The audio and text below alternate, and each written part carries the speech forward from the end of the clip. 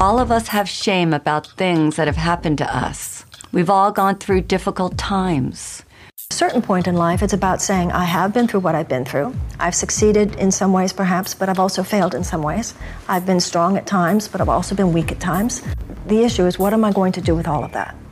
We address these issues so we can quiet our minds, heal our bodies, and get closer to our heart's desires. All of the work we do on the shadow is to get us to this point where we can forgive.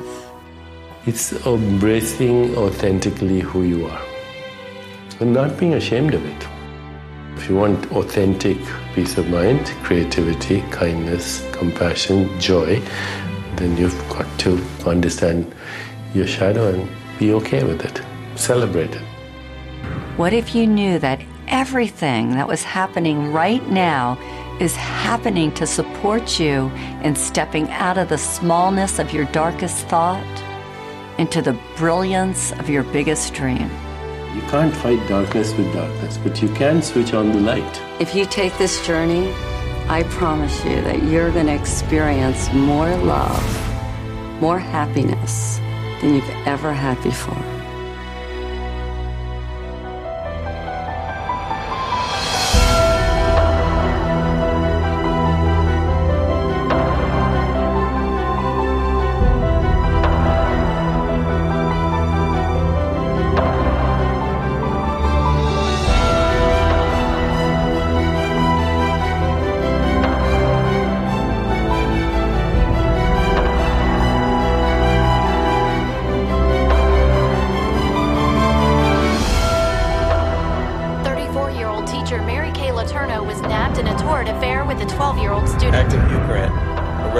Televangelist Jim Bakker was convicted on all fraud and conspiracy counts. Pop star Michael Jackson admitted she actor Russell Crowe arrested for throwing Spears' ongoing scandal over her children, drug use, and other tabloid matters is raising questions about her state of mind. Arrest for driving under the influence was followed by an abusive verbal outburst. Has made fun of Irish, Jews, Italians, and other ethnicities. Governor Elliot Spitzer of New York apologized to his family and the public after being linked to a prostitution. Televangelist Jim Bakker was convicted All of the drugs fraud and in his conspiracy body, which counts. were discovered in nearby prescription bottles, were legally obtained from two physicians. It's really bizarre to me when someone does something so stupid.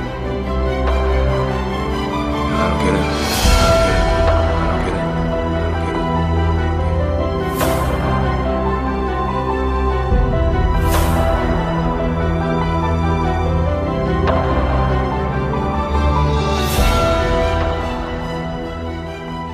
25 years ago, I woke up on a cold marble floor, and I had passed out after a night, I should say another night, of drugs.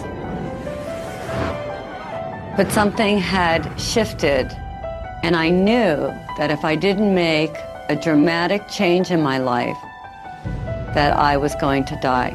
And I called my mother and I said, I need to go back into treatment. And I had already been in treatment 3 or 4 times. All these other times, I left. On day 10, I started to feel great. I'm drug-free. I'm not like any of these people. I'm out of here. And I would pack up my little bag, put my little arrogant suit on, and march myself out of treatment, and I was free. I was going to make it to the other side. By day 6 or 7, I'd be on the phone looking for my drugs and end up right back in rehab. So instead of running away this time, I went into the bathroom and I got down on my hands and knees and I started begging, please, relieve me of this pain. Grant me the serenity to accept the things I cannot change. I cannot change my desire to leave. And in that moment, on that floor, something happened to me. Something that was like magic. It was mind-blowing to me. Because all of a sudden, after a few minutes, I knew I could stay one more day. How could I go from terrified and my mind going a million miles a minute to this place of complete peace? I walked out of there on day 28 knowing that there was something that I had to find out about.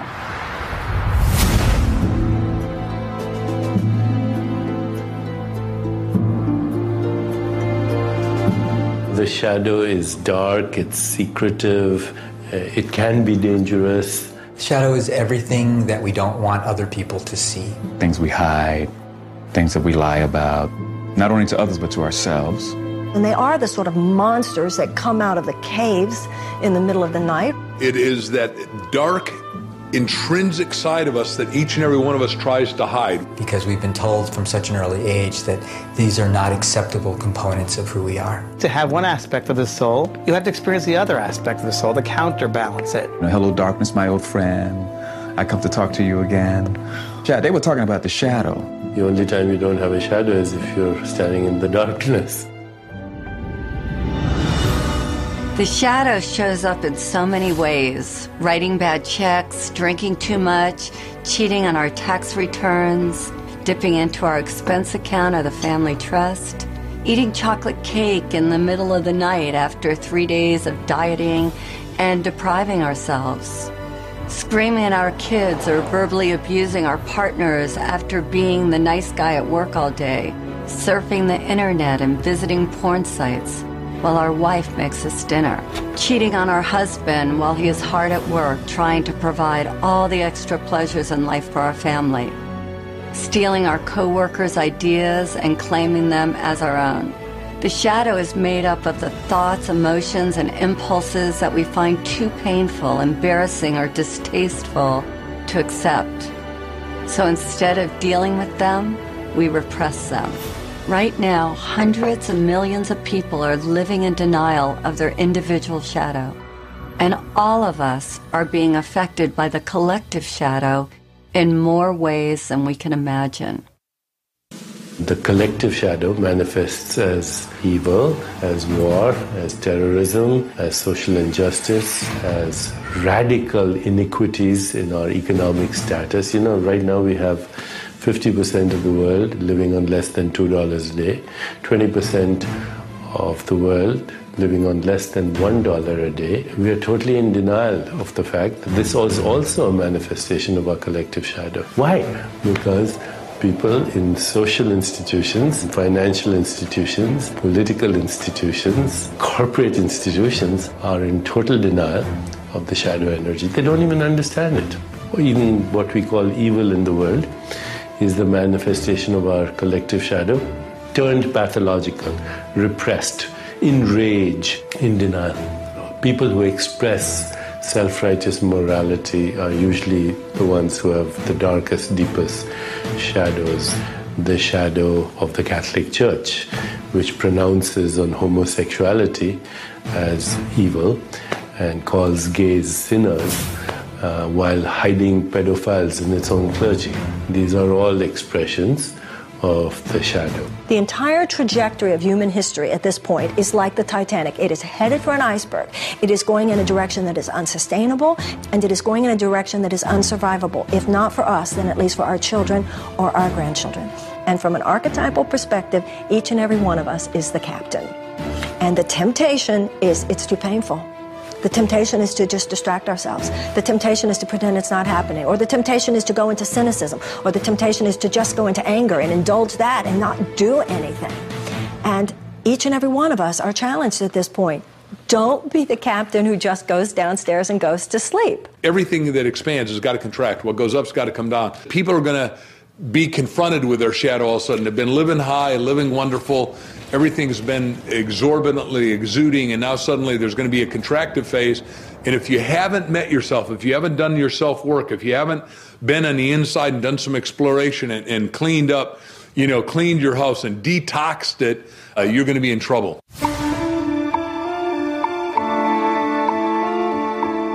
The birth of our shadow occurs when we are very young, before our logical thinking mind is developed enough to filter the messages we receive from parents, caregivers, and the world at large.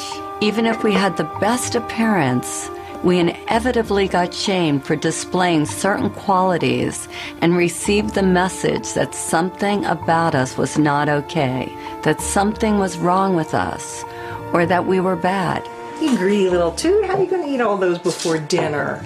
These messages get ingrained in our subconscious like a computer virus, altering our perception of ourselves and wounding our healthy sense of ego. When we suppress any of these qualities, we are living in denial of all of who we are.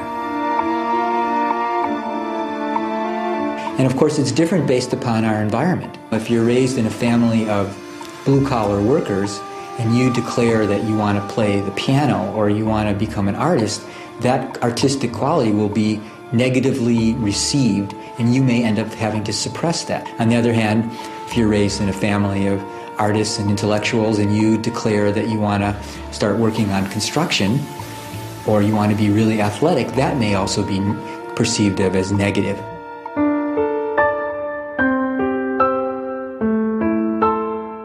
We try with all our might to pretend that we are not that which we hate. In fact, proving this is an all-important task for the wounded ego. A task which the ego believes is vital to its existence. The wounded ego must hide all that we believe is unacceptable about ourselves. To accomplish this task, it constructs a mask to prove to others that we are not as defective, inferior, worthless, and bad as we might fear we are. None of us likes to admit that we have these flaws and insecurities. So to hide them, we create a persona at a very young age. We start to wrap ourselves up in a new package that we believe will bring us the love, attention, and acceptance that we hunger for.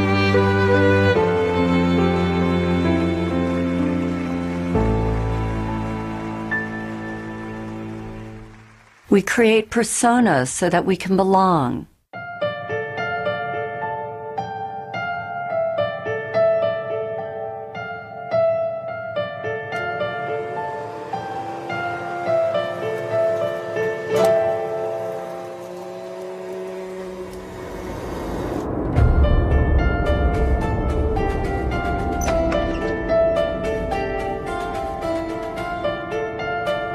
Most of us have a public life and a secret life.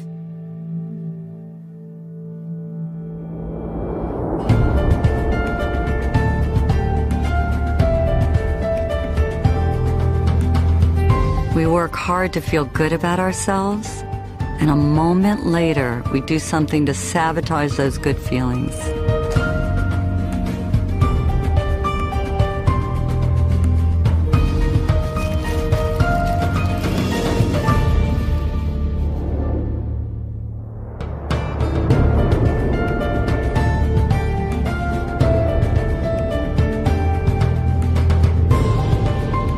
We wear masks that we believe will take us where we want to go. And these masks take many forms.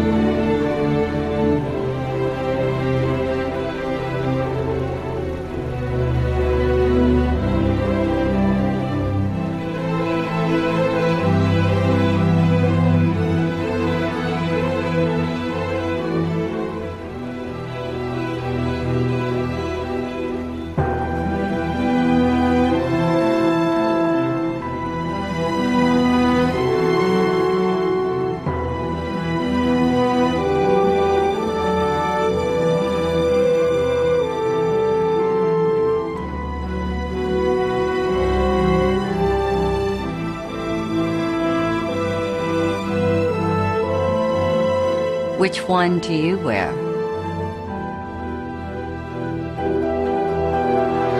Our masks become our prison. Beneath the mask that we show the world, our wounded egos are in pain. The parts of us that were deemed bad and wrong by others, and now by ourselves, are literally screaming to get out, to be set free, and to be accepted and loved as a valuable part of who we are. When we deny ourselves a safe outlet to express our dark side, it builds up and becomes a powerful force that is capable of destroying our lives as well as the lives of others. This is what I call the beach ball effect. So everything that we reject, we have to keep beneath our consciousness. We try to bury it, so to speak. You know how much energy it takes to put a beach ball underwater? You take your selfish self, you take your angry self, you take your too good self, your not good enough self. You take all of it, and it's like you have 40 beach balls you're trying to manage. And then what happens when you're holding that beach ball underwater? When you're young, you got lots of energy, so you can manage a lot of beach balls. But then, when you're not in the midst of possibility, when your defenses are down, when you have your attention on some big prize you're going to win, all of a sudden, boom, somebody does something. What happens to the beach ball?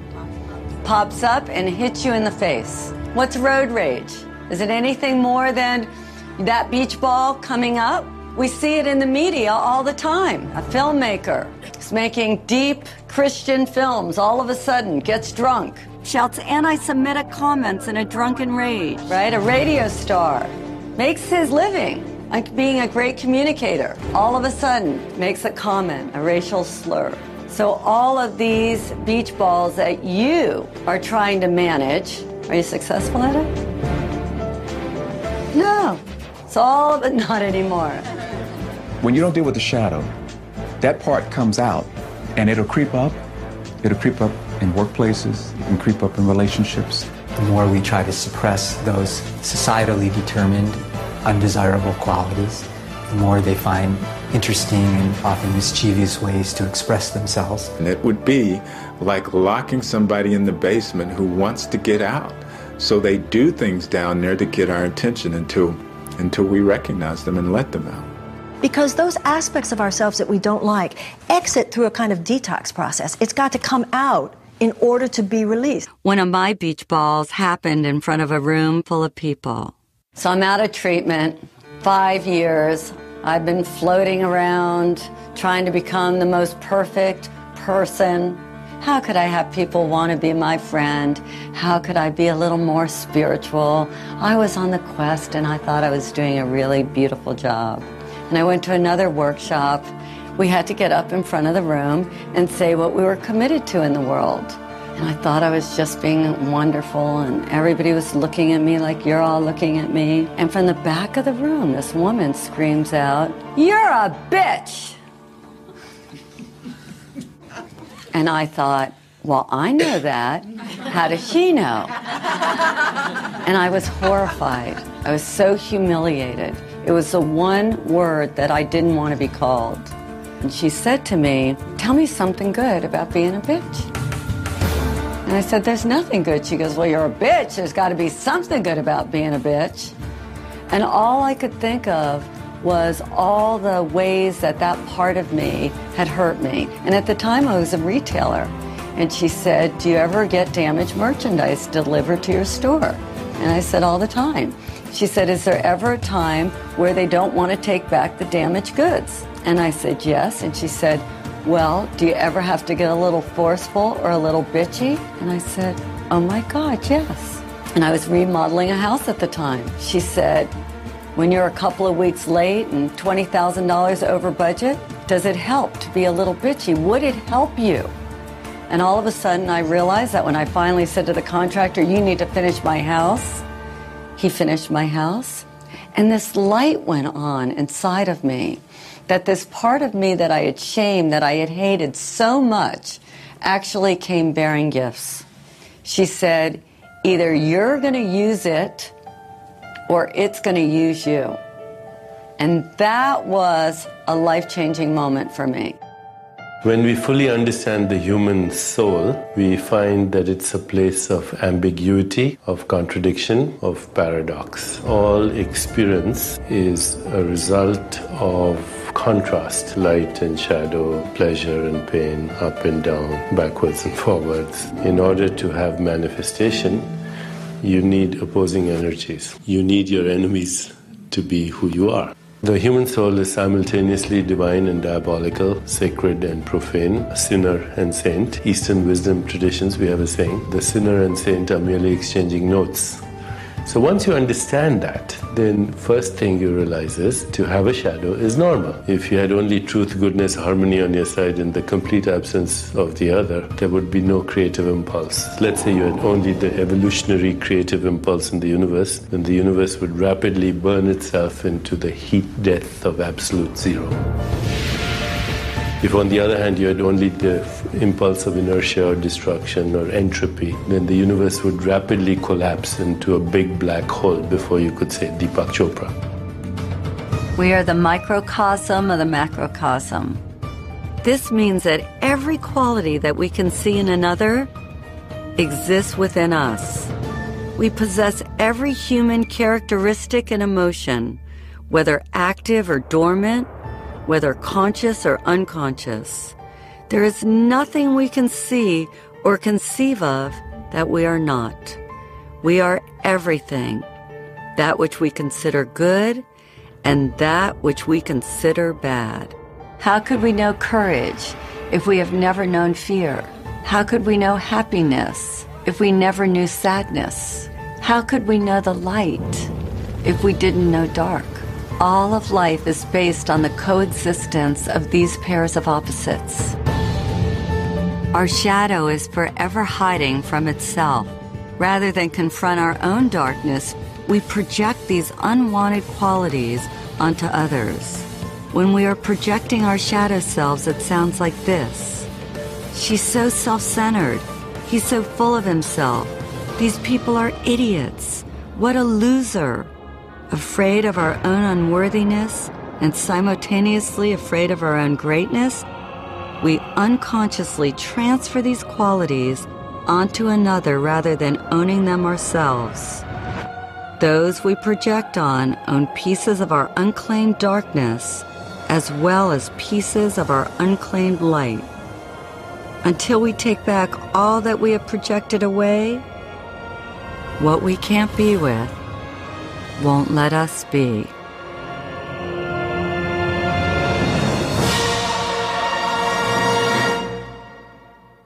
One of the most frequently asked questions I get is, how do you know if you're projecting?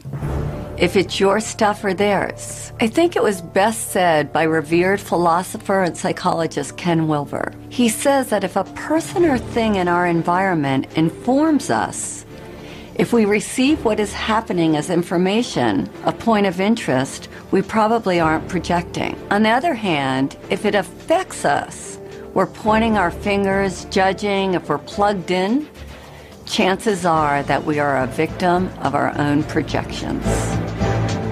Think of someone from your own life who disgusts, annoys, or repulses you, and think of the qualities about them that you most hate. Now imagine this person standing right in front of you, and I want you to put your hand out, point your finger at them, and say, "You're an idiot," or "You're a know-it-all," or "You're selfish." Now stop where you are. Keep your finger pointing at them, and now notice that one finger is pointing at them, and where are the other three fingers pointing? Back at you. This is the phenomenon of projection. Instead of acknowledging the qualities within us that we dislike, we project them onto someone else. We project them onto our mothers, our kids, our friends, or even better, some famous public figure who we have never even met. If I asked each of you what you love about these people, you would each have a different response. The people that you hate also represent some aspect of yourself that you don't own. Notice what you think and feel as you look at each of these people.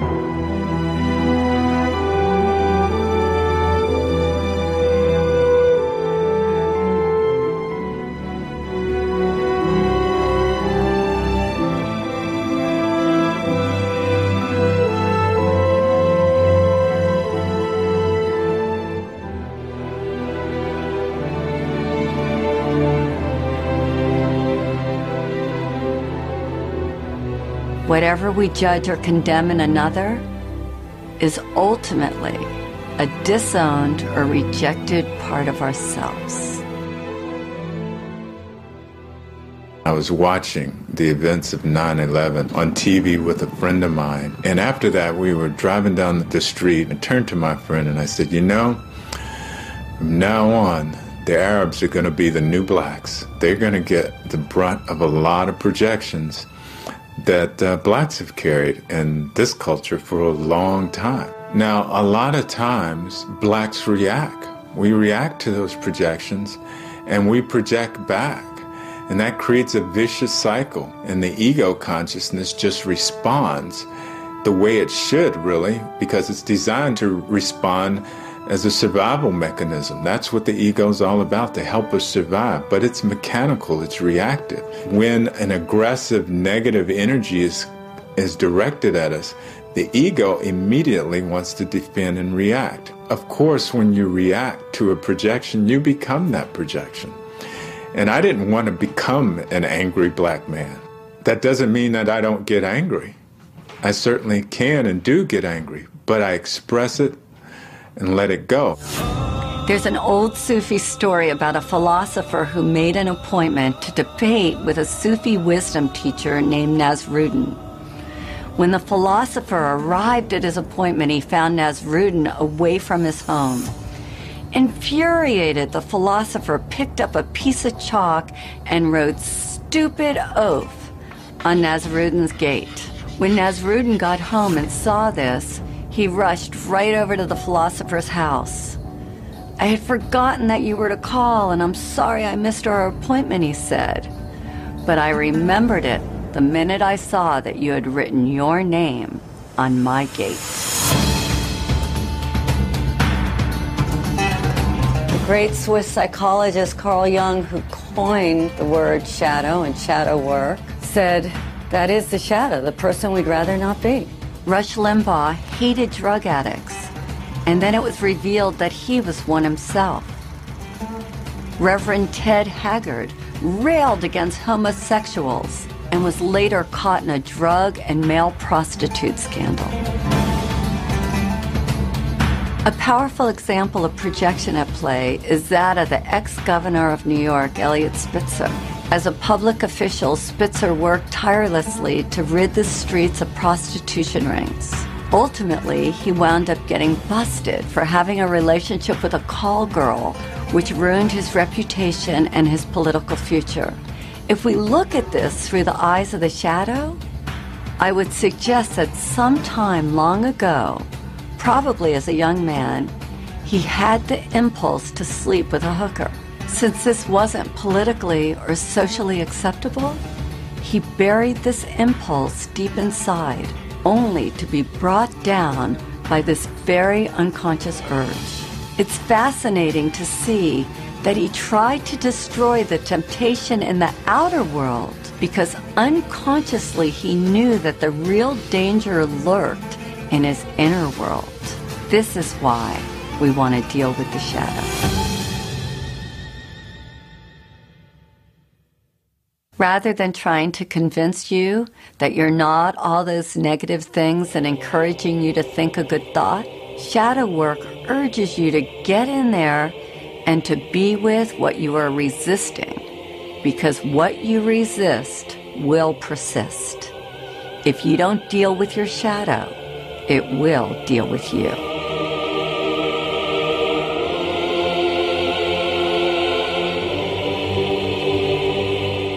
The cost of ignoring a destructive pattern is that you're going to self-destruct. You will implode rather than explode. My training is as a neurologist, so I've spent well over 3 decades studying how the nervous system organizes this information.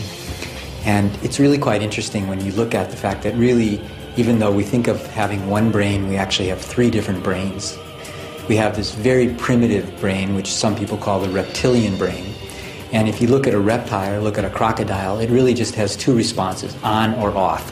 So if you ever watched a crocodile trying to eat a wildebeest, it seems to be very quiet and suddenly explodes, and then it goes back into its quiet state. So That response is really a very basic survival response. But the mammalian brain, which is sometimes known as the limbic brain, has created a modulating effect on that reptilian brain. So the limbic system has brought into this very primitive on-off response gradations, meaning you can be a little bit on, significantly on, really on. But then on top of that mammalian brain, really just for the last couple 100,000 years, we've evolved this human brain, which is called the neocortex, neo meaning new cortex, new covering of the brain. And that actually allows us for the first time in evolutionary history to decide whether or not we want to react at all. If we look at brain scans, we can actually see in a traumatized brain this part of the brain kind of shutting down, becoming dark. The part of the brain that is associated with emotions is that part, you might be familiar with the fight or flight or freeze response.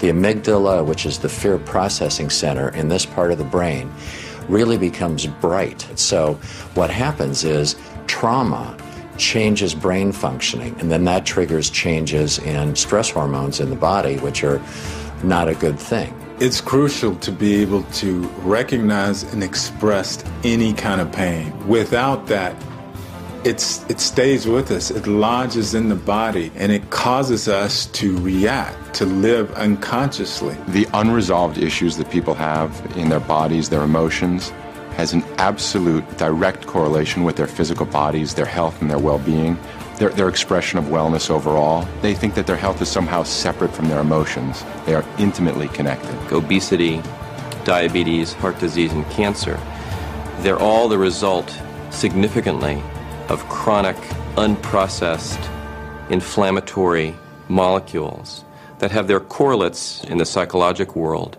of chronic, unprocessed emotions and experiences. Every single one of those conditions is a byproduct of our stress levels. It affects our health intimately. Most people are aware that what they eat and what they drink affect their toxicity levels. What they don't realize is that what they think and the emotions that they've built up over years are really the most toxic. The ways that people have dealt with this traditionally and historically are inadequate. My patients are in overwhelm.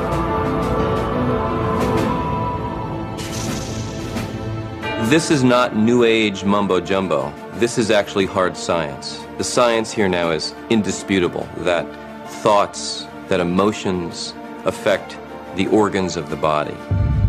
We have to be mindful with every single thought that we have every single day.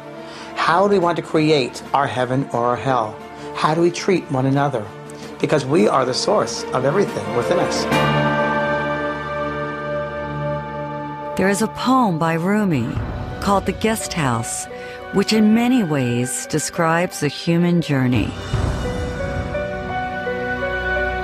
This being human is a guest house. Every morning a new arrival, a joy, a depression, a meanness, some momentary awareness comes as an unexpected visitor. Welcome and entertain them all. Even if they are a crowd of sorrows who violently sweep your house empty of its furniture, still treat each guest honorably. He may be clearing you out for some new delight. The dark thought, the shame, the malice, meet them at the door laughing and invite them in. Be grateful for whoever comes, because each has been sent as a guide from beyond. Repressing our anger may seem like a good solution, but pretty soon we run out of places to hide. Divorce, stress at work, financial trouble or tension within our families provoke the shadow until finally it erupts. The ancient Vedic text known as the Bhagavad Gita states that man should discover his own reality, not thwart himself. For he has himself as his only friend or as his only enemy. But if he rejects his own reality, the self will war against him.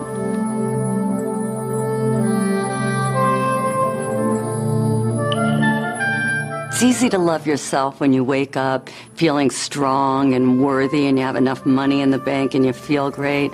But how do you love yourself when you feel broke or when you've been hurt or abused. And that sets up the conflict, which as we get older, those wonderful forces that we've locked up in our shadow are rattling the cages. And sometimes if we're distracted, they sneak out and we think, and the people around us think, what were we thinking? And the answer is we weren't thinking.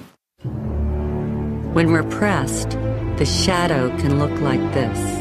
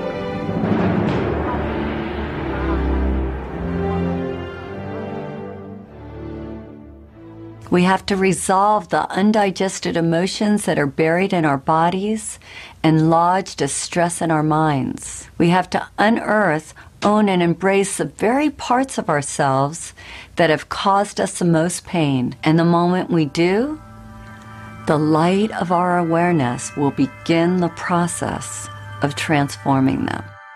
We think we're alone. We think we're different. We feel isolated or abandoned.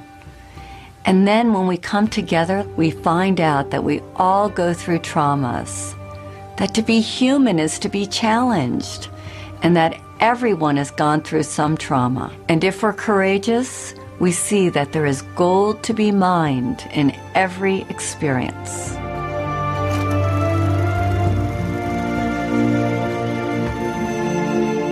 It's very interesting because I don't remember a single day where my mother was not drunk. And I had to live through this. And I didn't understand it. Very, very confused by it all. Why is this happening? Why is this happening? Who are you? Because as she would drink and as she became into that space, I knew I didn't know her. And I just wished she was dead. I said, I wish you were dead.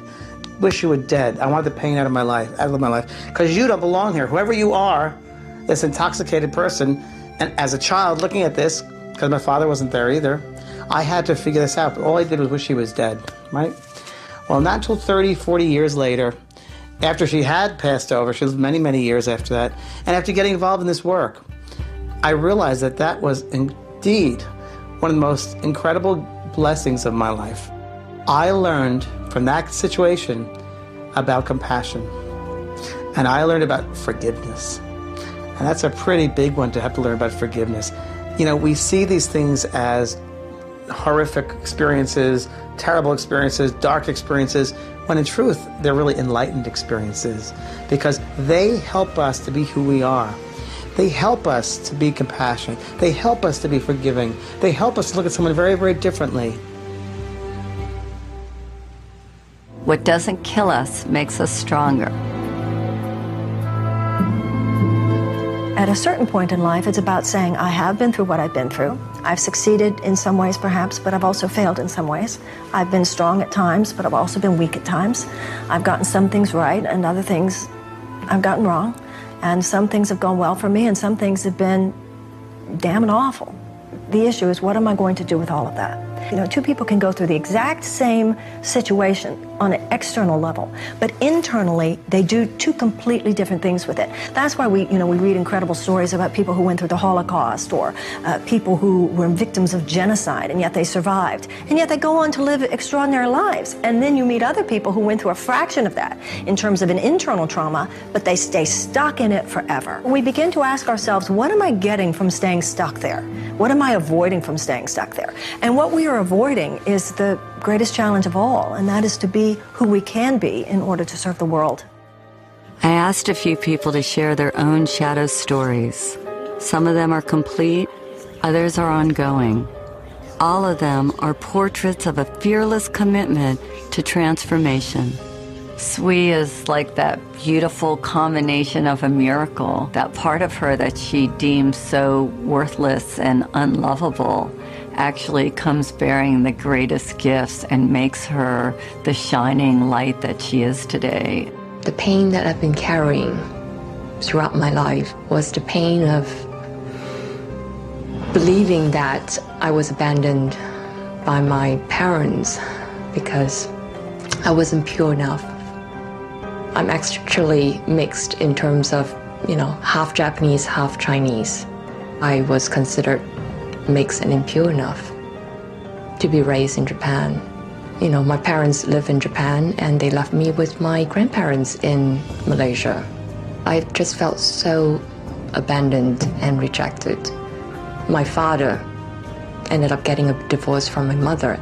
He remarried another Japanese woman, but nobody ever told me that when my father came back with his wife, that she's not my mother. I felt the immediate rejection, that they didn't want me in their lives and that they would rather have, 2 dogs than have me with them.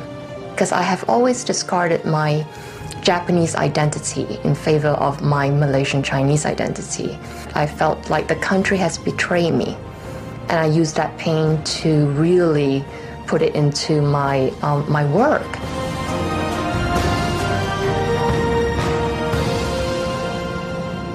I heard the project was in trouble in Japan, and I volunteered to go to Japan to fix this problem because I know that I could do it. That one day I stepped into Tokyo and I just felt that this is where I need to be to really discover and explore the Japanese half of me.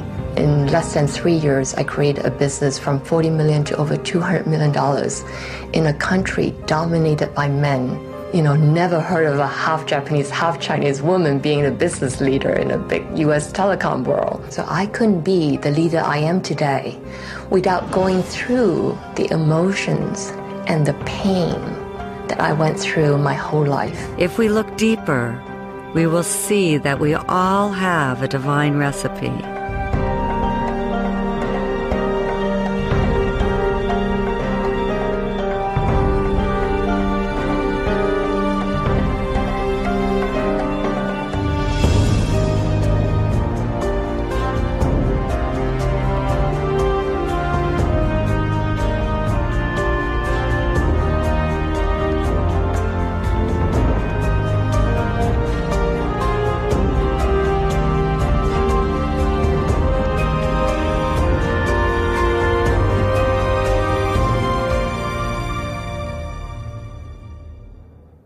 All of us have shame about things that have happened to us. We've all gone through difficult times. We address these issues so we can quiet our minds, heal our bodies, and get closer to our heart's desires. Hector had to let go of his macho persona to make peace with the one that he loved the most, which was his father. My father was your traditional Mexican man in the sense of working hard, wanting to get ahead, wanting to provide for his family. And as a young boy, I was looking for his love. I wanted his attention. The challenge was trying to figure out what was wrong with me, because obviously something's wrong with me. If, number one, he's not giving me the attention I want as a little boy, not giving me the love, yelling at me, being verbally abusive, obviously I did something wrong, there's something wrong with me. So I carried that story from that point on for a long time. And I realized he probably wasn't going to do it the way I wanted. He probably wasn't going to tell me what I wanted when I was a little boy. Mi hijo te quiero, te adoro, I love you, son. I did some personal growth work. I went inside and looked at the shame, the guilt, the pain. I went through that, I healed that. And I was able to have that forgiveness with my dad and let that go. I wasn't going to tell him I love you for him. I was going to tell him I love you for me. My dad passed on. And I'm really grateful that I listened to that inner voice that said, go ahead and Tell your dad that you love him. Do it for yourself. Dr. Edie Eger is one of the most beautiful, divine women on the planet today. And she survived the worst circumstances, something that most of us can't even ever imagine. May 22nd, 1944, when I arrived in Auschwitz, there was chaos. My father was separated from us, and my sister and I facing Dr. Mengele. I didn't know who he was until later.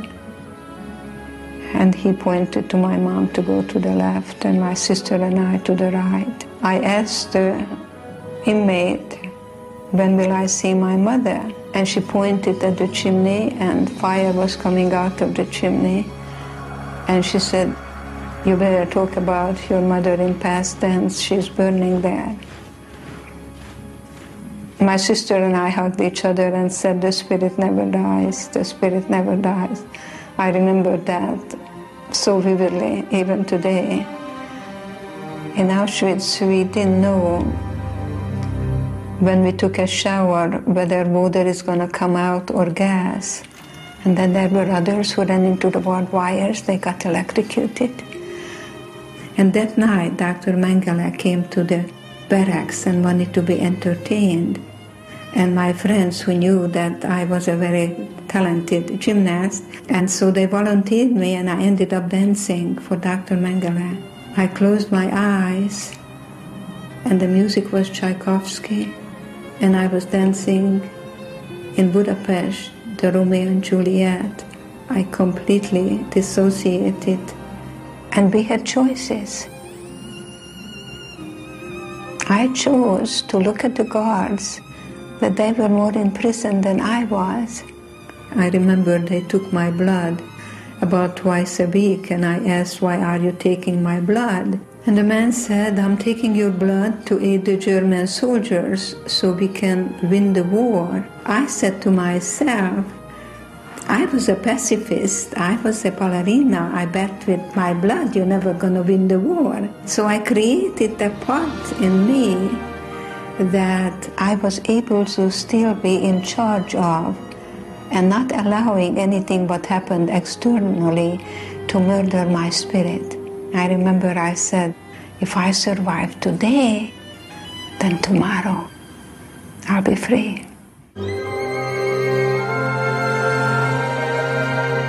I remember when Marita came to the shadow process and everybody was looking for the negative qualities they needed to embrace. Marita couldn't even say hers, and I kept asking, what is so horrible that you can't even say it?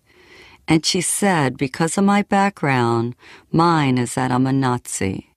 I was born in Germany in 1955, 10 years after the war. I found out when I was 11 or 12 what my country had done. This is a subject we never talked about. My grandfather wouldn't tell me about his experience. My mother wants nothing to do with this. I'm not the only German that holds this and lives this and hides this. And I found many ways to sabotage myself from ever tasting power or success because, Hitler was successful to coming to power, and that power was horribly abused. I didn't interact with any Germans at all. I stayed away from them, and I did not want to interact with any Jewish person because I didn't want to cause any more pain, and I was ashamed. Samya was willing to shine light on the darkness and willing to take back her own projections for the good of all humanity. In 2006, when Israel bombed Lebanon, at the time I was trying to evacuate members of my family and try to bring them over to the U.S., and there were no news. You needed to figure out how to reach to them. I became so angry again because here is my family and the bombing. One day I was watching TV. I saw girls crying, little girls. I saw they were Lebanese girls. And of course, every time I saw like Lebanese kids being bombed and everything, I was really, really angry. I was like, yes, like bomb the bastards kind of thing. And at the end, I realized they were reporting from the Israeli border, on the other side of the border. And they looked exactly the same as the Lebanese girls that were killed on the other side of the border. And I saw the pain. And that day I made a commitment to myself that I will no longer tolerate that kind of cruelty, irrespective of which side of the border it's happening. Now, I'm not saying that if you and I rise up to become the people that we are capable of being, that we will rid this planet of war in our lifetime. But I believe with all my heart, we will achieve enough this lifetime that humanity will go in that direction. It's embracing authentically who you are and not being ashamed of it. There's nothing to be ashamed of because everybody has a shadow. If somebody doesn't, they must be pathological. When I'm leading the shadow process, it feels like my own journey has come full circle. I've been very judgmental over the years. I was having some really dark dreams about you last night. They're all true. When we embrace our totality, we experience freedom. My heart feels as big as my body. It's no longer like little anymore. It's like, it's me. And embrace it with love. Love, because that's what we're here for, to give and receive love. Can't even believe that's you, Margaret. I figured out who you were. I remember. If I hadn't faced my darkness, I never would have found my light. Can't let my makeup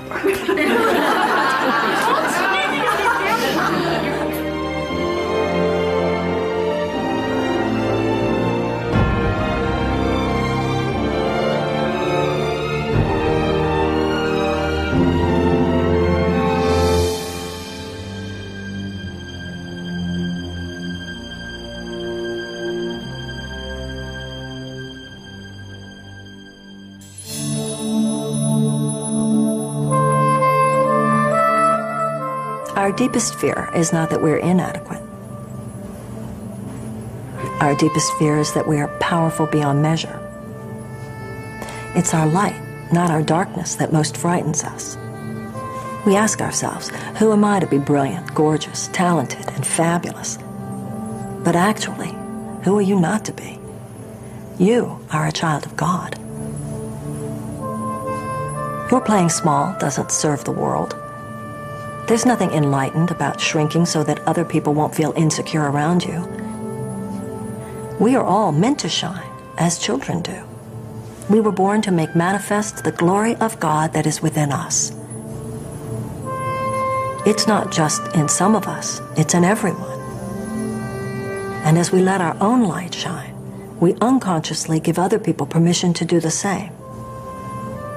As we are liberated from our own fear, our presence automatically liberates others.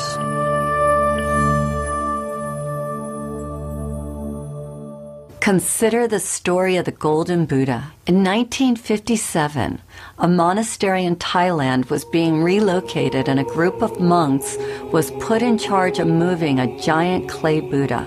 In the midst of the move, one of the monks noticed a crack in the Buddha. Concerned about damaging the idol, the monks decided to wait a day before continuing with their task.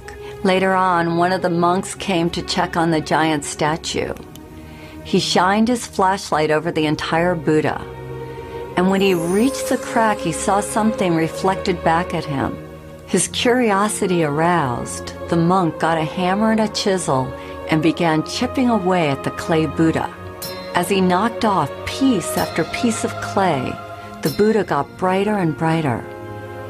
After hours of work, the monk looked up in amazement to see standing before him a huge solid gold Buddha.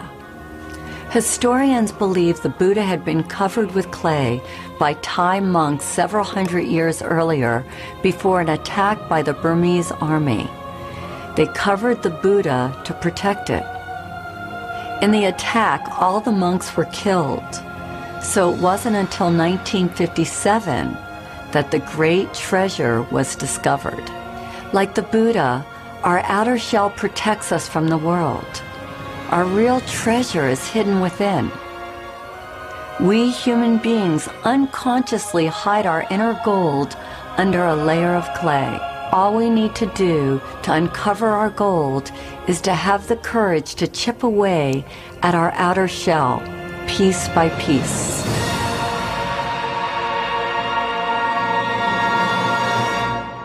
You can't fight darkness with darkness, but you can switch on the light. All of the work we do on the shadow is to get us to this point where we can forgive.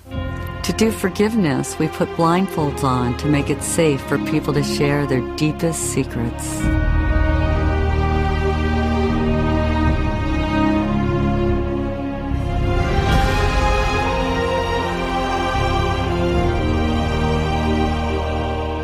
I forgive myself. I forgive myself. I forgive myself for not finishing college. I forgive myself. For beating up my sister. I forgive myself. I forgive myself for hating my body. For screaming at my kids. For not laughing enough. Or for thinking I'm a stupid, incompetent asshole. For stealing from my first boss. For being rich. For being beautiful. I forgive for myself. drinking too much. Not speaking out. I forgive for myself. Not laughing enough. I forgive myself. The lying, the cheating, binging on my diet. I forgive myself. Forgive myself. I forgive myself. Forgive myself. I forgive myself for everything. You are forgiven. You are forgiven. You are forgiven. You are completely forgiven.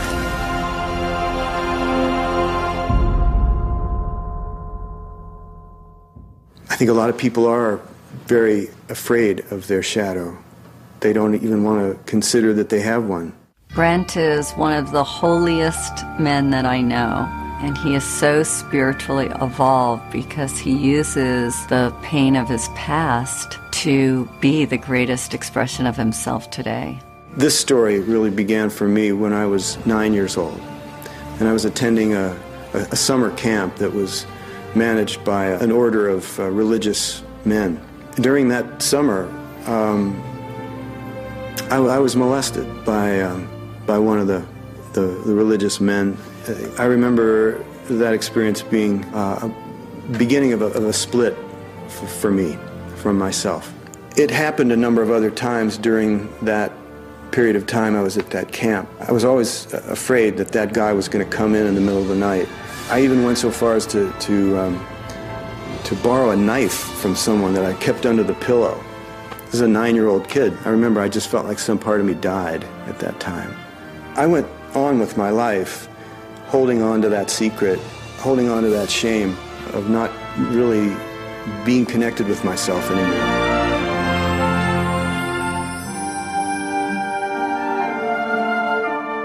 The difference between forgiving and condoning. Forgiving is seeing the true heart of another person. It's beyond all the action. In holding anybody to blame, we limit our own love.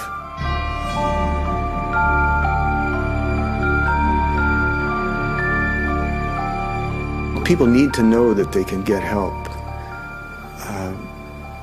that they don't have to carry their shame alone, that they don't have to live in a secret, and that there are people that are holding the light for them, that are willing to see them as they are through the shadow.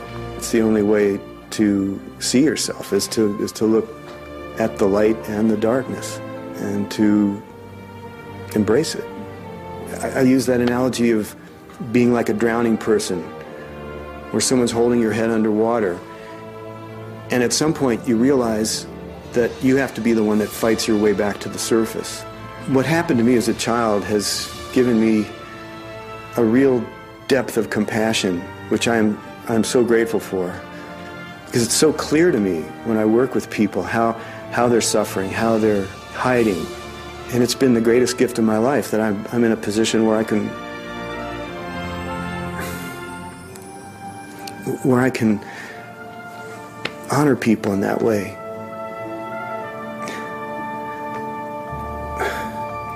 I'm just so grateful to be able to connect with people on that most vulnerable level, that deepest level of the soul. I regained my faith because I asked for it. Forgiveness doesn't happen in your head until it happens in your heart. My mom was walking downtown Beirut with the young Israelis, and she turns to my dad, and her mother had been killed by the Israelis. She goes, "Mustafa, these are young soldiers, don't they have a mother?" And if she can forgive, who are we not to forgive? Well, you can't move on if you don't forgive. The train stops if you don't forgive. And mostly, you got to forgive yourself for taking whatever happened to you to a deep place that it shut you down.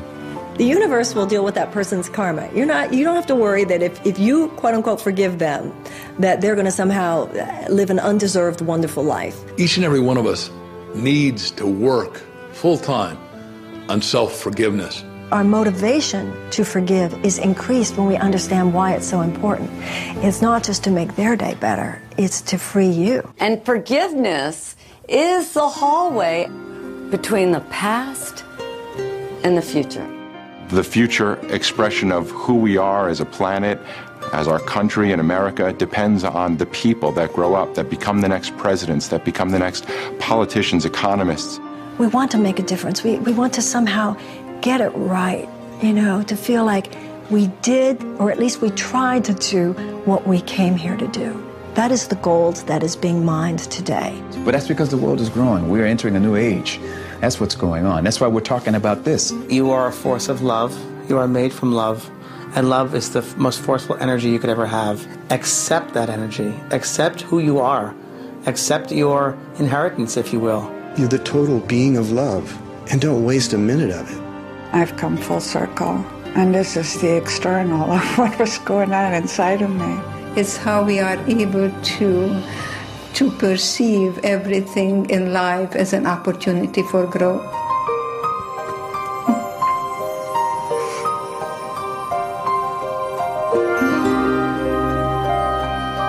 I got married, I have 3 children and 5 grandchildren and 1 great-grandson, and that's the best revenge to Hitler. You are here. You and I are here, yes.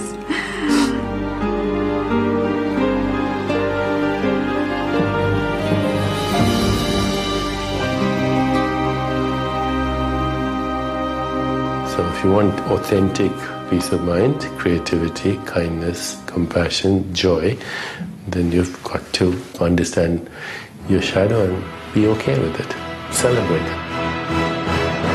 If shadows could talk, they would tell us that we're as precious as 1,000,000 pounds of gold, that our brightest light can shine only when we've accepted our darkness, that there is wisdom in every wound, that there is a greater future waiting for us, that we are children of God and have a right to be here, that we were all created equal, that our pain is not personal, but belongs to every man and woman alive, that life is a magical journey of making peace with both our humanity and divinity. They would tell us that we deserve better, that we matter, that we are more than we ever dreamed possible, and that there's light at the end of the tunnel, that there is nobody in the world quite like you. What if you knew in every cell of your body that you were living a divine plan, a plan so important, so vital for the evolution of humankind? What if you knew that everything that was happening right now that doesn't fit your ego ideals is happening to support you in stepping out of the smallness of your darkest thought into the brilliance of your biggest dream? If you take this journey, I promise you that you're going to experience more love, more happiness than you've ever had before.